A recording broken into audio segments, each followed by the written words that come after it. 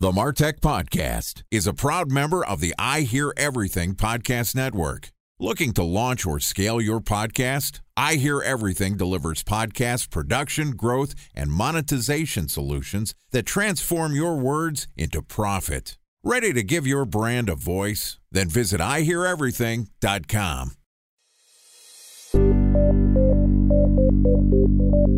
From advertising to software as a service to data. Across all of our programs and clients, we've seen a 55 to 65% open rate. Getting brands authentically integrated into content performs better than TV advertising. Typical lifespan of an article is about 24 to 36 hours. If we're reaching out to the right person with the right message and a clear call to action, then it's just a matter of timing. Welcome to the MarTech Podcast, a Ben J. Schaap LLC production. In this podcast, you'll hear the stories of world-class marketers that use technology to drive business results and achieve career success. We'll unearth the real-world experiences of some of the brightest minds in the marketing and technology space so you can learn the tools, tips, and tricks they've learned along the way. Now here's the host of the MarTech Podcast, Benjamin Shapiro. Welcome to the MarTech Podcast. Today we're going to talk about the no-code trend in marketing. Joining us is Clark Richey, who is the Chief Technology Officer at Factgem, which helps organizations develop a deeper understanding of their key business drivers and their associated relationships to power revealing visualizations and drive new insights. Their no-code graph-based integration solution unlocks the value of data to drive faster results. And today, Clark is going to walk us through his views on why marketers rely on their IT teams too much. Okay, here's my interview with Clark Richey, Chief Technology Officer at Factgem. Clark, welcome to the MarTech Podcast. Thanks, it's great to be on. Excited to have you on the show. Excited to talk a little bit about the overlap between, marketing and technology. This is, in fact, the MarTech Podcast. And there's a big trend that is happening with the no-code revolution. I hear investors are throwing money hand over fist at no-code companies. Let's just start off by me asking, can I borrow $20? In this economic time, that's tough. I'll take what I can get. I don't even know how I'd get it to you. We'll take a check. It's fine. I'll scrub it. But that said, no code, I don't know if it's a new phenomenon, but it seems like it's an up-and-coming buzzword, dare I say. Talk to me about, what no code is and how you think about it at Factgem. I think you're on point in that it's not totally new. I think for a long time, people have been looking for faster ways to deliver software, to build applications. I think, you go back to the early 90s even, the WYSIWYG, what you see is what you get tools we were giving people who build websites and things to drag and drop was really, I would say, the origins of what's become this no-code solution. I think the big difference now in the progression is you can have tools like ours that are not focused on engineers and just allowing them to build things faster, but can be focused on people who don't have an engineering background. And that's what we're really interested in, is empowering non-technologists to use advanced technology through a no-code solution to get to business solutions quickly. So it seems like there's two trends to unpack here. The first being a branding of the WYSIWYG editor, what you see, what you get, being called no code in some way to kind of rebrand some of the technology in an industry in the same way that artificial intelligence is a little bit of a rebranding for machine learning. And, there's some other ways that we can package things and call them AI, even though they're not true artificial intelligence. Part of this is marketing for companies to try to make themselves seem modern, cool, and attractive. And then on the flip side, there's that second trend that you talk about where WYSIWYG, I think of it as Wix and Squarespace. You can drag and drop the front end and build your websites, a front end user experience. And now some of the WYSIWYG functionality is being brought to the analysis and more the back end of your business to be able to do analysis, not just create marketing assets. Am I thinking about it the right way? Yeah, I think so. And I love your comparison to what's happened in machine learning and artificial intelligence. I think that's really on point. It's very much like that. It's taking those concepts out of the realm of just design, where they fit very naturally, and applying them to more complex business concepts relating to how do we look at data? How do we move data from place to place? How do we transform data? So how do you take those more advanced concepts, but still present them in a very easily accessible way? It may not be simple because the business domain can be complicated, but they're accessible to people who aren't necessarily deeply rooted in engineering, but rather in that business domain. So talk to me about the WYSIWYG, the no-code functionality when it comes to data manipulation and analysis. Is this just a graphical representation of what your data looks like? You can drag one bar chart onto the other one and put them next to each other and click this box to take out this type of data and add these filtering. I mean, is it a more user-friendly business intelligence tool, or is there actual different analysis that's happening? So it definitely depends on, whose tool you're talking about. So the drag and drop and creating the bar charts and so on, that's very much in the space of like a Tableau, for example, who's done very, very well at providing users with the ability to create those really complex and often very beautiful dashboards and interfaces for BI. At Factgem, we're focused on things like 10 step earlier, which is how do you get your data from all different sources connected in a way that matches how the business actually reasons about the data, and then make it accessible to drive those analytics and eventually those visualizations, and do so in a no-code way. So we're focused on the foundational aspects of that. Okay. So, back in my eBay days when I was a young marketer kind of learning the landscape, there was a portion of the team, most of it was at the time what we called the paid search team. Now it'd be the performance marketing of the PPC team. And one of the requirements for them was that they all need to know how to speak this special language called SQL. They had to be able to write code to get access to various types of data, to be able to pull from multiple databases and aggregate them. And what I'm hearing is now essentially you're saying, hey, you don't need to know SQL. You could just say, Google, Yahoo, Amazon, Factgem, whoever we're talking to, give me my data in this format. Is it that simple, or walk me through sort of the way it's manipulated? Yeah, I mean, essentially. So I think a lot of the challenge as a company that develops applications is really putting yourself in the shoes of your users. So in this case, we'll think about people running lines of business, analysts, and so forth, and making sure that whatever they have to do to get from step one to an end step where they achieve some kind of meaningful ROI for their business, how can we make that as smooth and as easy as possible? And we believe that the first important step in that is really capturing the business leader's understanding of that domain. So like if we were to talk about, MarTech, for example, and what you all do in that space and your relationships with people that come on your show and your listeners and advertisers and coworkers and so on, you could probably go to the whiteboard and you start drawing some circles and some lines and explain how you produce shows, and shows have speakers and editors and there's advertisers and so on, because you understand that domain and you can express that very clearly and draw that picture that we could all reason about. That's where we start, is essentially letting you draw that model visually. And then I think most importantly is that is how your data then gets stored. So often in today's modern IT environment, business leaders will draw that picture and express it, but then we're forced by our tools to change that dramatically to fit the technology.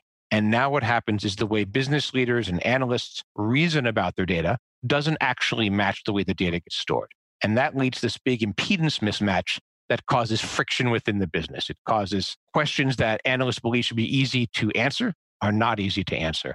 Answers that you get don't always represent the reality you think you're looking at. So that's where we like to start off, is really removing that mismatch. A special thanks to our presenting sponsor, Mutinex. Ready to take your team from I think to I know? Then join brands like Samsung, ING, and Asahi who make better marketing decisions with Mutinex. Mutinex Growth OX, the marketing mix modeling platform that makes measuring ROI fast, easy, and cost-effective. Request a demo at mutinex.co. That's MUTINEX.co. Time for a 1-minute break to hear from our presenting sponsor, Mutinex. In 1919, John Wanamaker said, "Half the money I spend on advertising is wasted. I just don't know which half." Well, the advertising landscape has changed since then, and instead of reaching your audience on 2 channels, you're probably reaching them on 20. Turns out John didn't know how easy he had it. But that doesn't mean that you should give up on striving towards marketing effectiveness. No matter how complex your marketing strategy is, Mutinex Growth OX is the market mix modeling platform that measures the impact of marketing on your bottom line. Mutinex's market mix modeling platform calibrates your insights against the latest market conditions so you can make media and marketing investment decisions confidently and quickly. Ready to take your team from I think to I know? Then join brands like Samsung, ING, and Asahi who make better marketing decisions with Mutinex. Mutinex Growth OX. Your best decision starts here. To learn more about Mutinex, go to mutinex.co. That's MUTINEX.co. Okay, here's the rest of today's interview.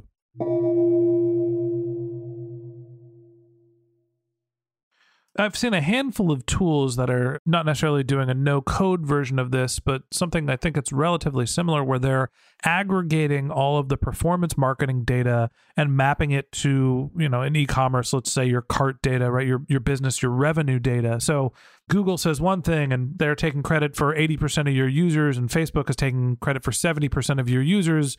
Well, now all of a sudden you have 150% of your users. That obviously doesn't make sense. I hopefully did the math right there.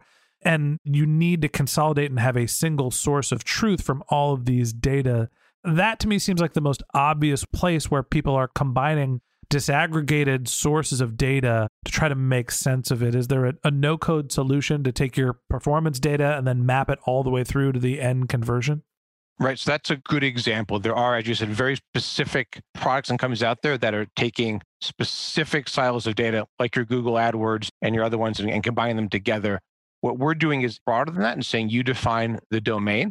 In this particular space, what I see time and time again, and really across almost every sector, is companies have a marketing database and they have a database of customers. And they're always separate because, of course, much as we'd like them to be, not all people that we market to become customers. And yet, it's really important for us to understand how does our marketing affect our customers? How are we marketing to existing customers? How is it impacting them? What's the conversion rate of people we are marketing to? When do they flip and become a customer? What do we think caused that? Do we lose them and so on? So the analysis between those is really important. And everyone, of course, wants to do it, but it's hard. And that out-of-the-box solution you talked about really doesn't exist because everyone's marketing database is different. Everyone's customer database is even more different. And yet you can take someone within that organization who knows the business and they can say, oh, yes, I can look at these two sources and I could draw lines between them and I could explain to you that this customer here is the same person as in this marketing database.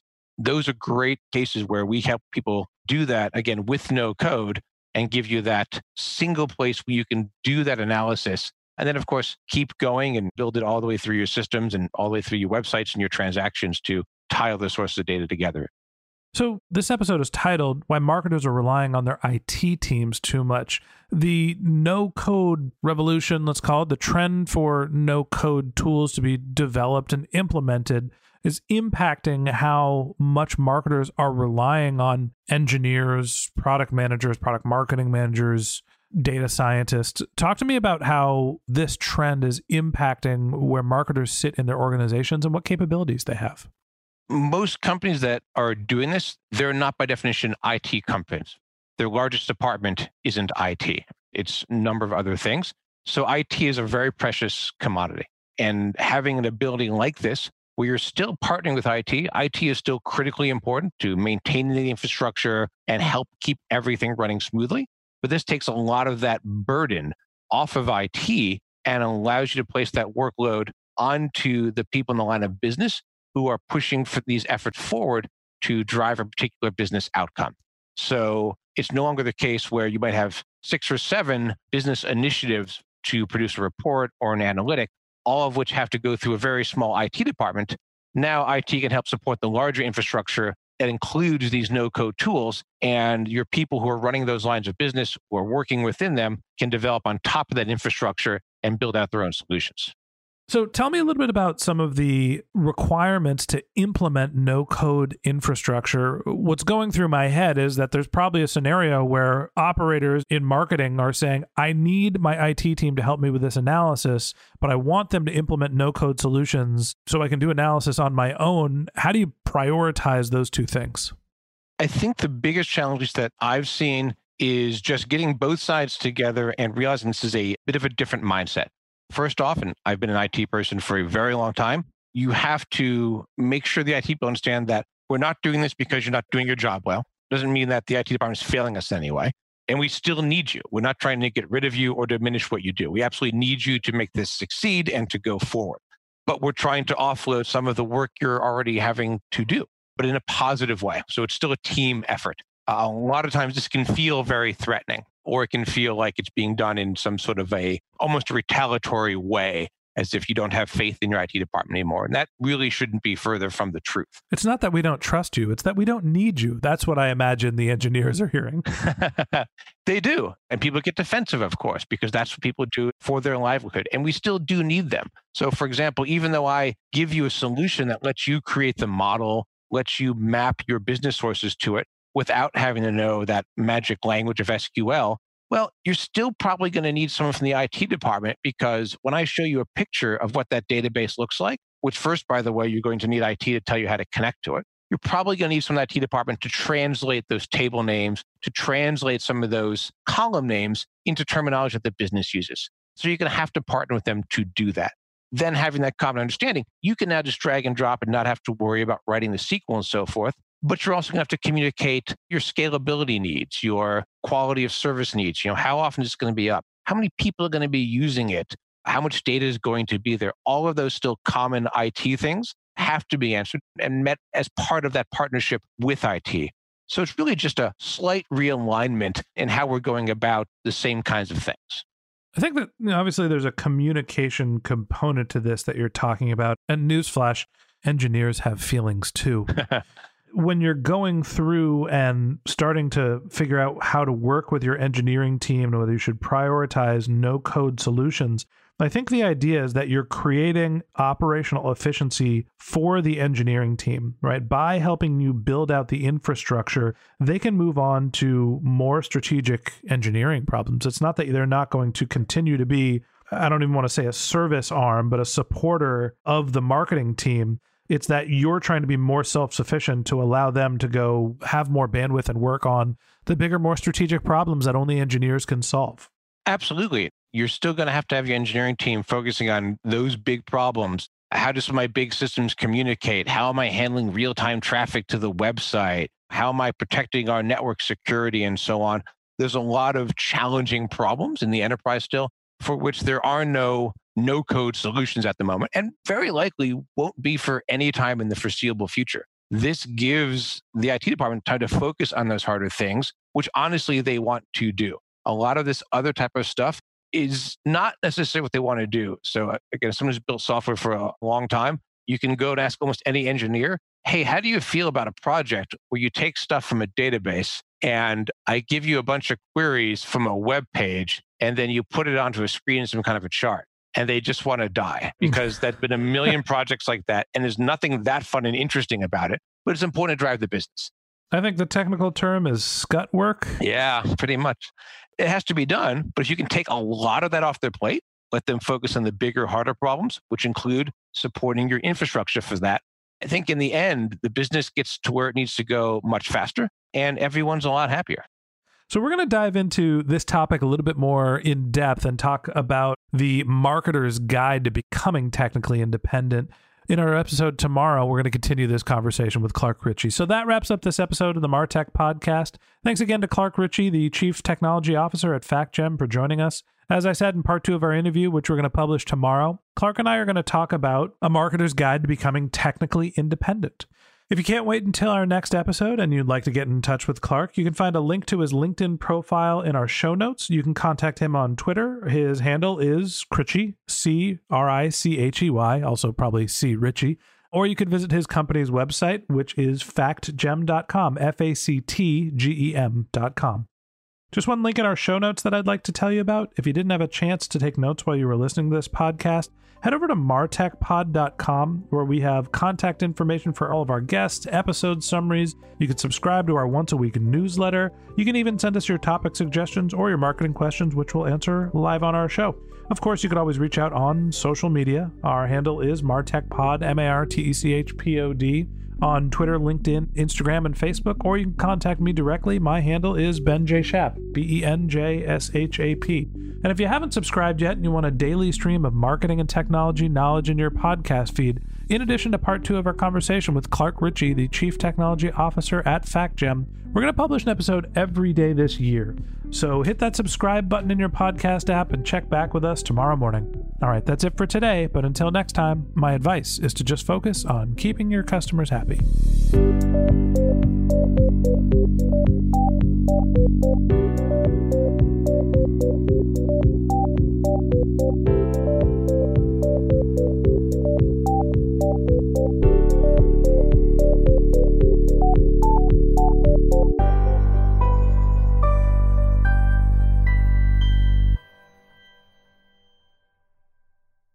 Thanks for listening to the MarTech Podcast, an I Hear Everything production. Looking to launch or scale a podcast like this one for your brand? Then visit iheareverything.com.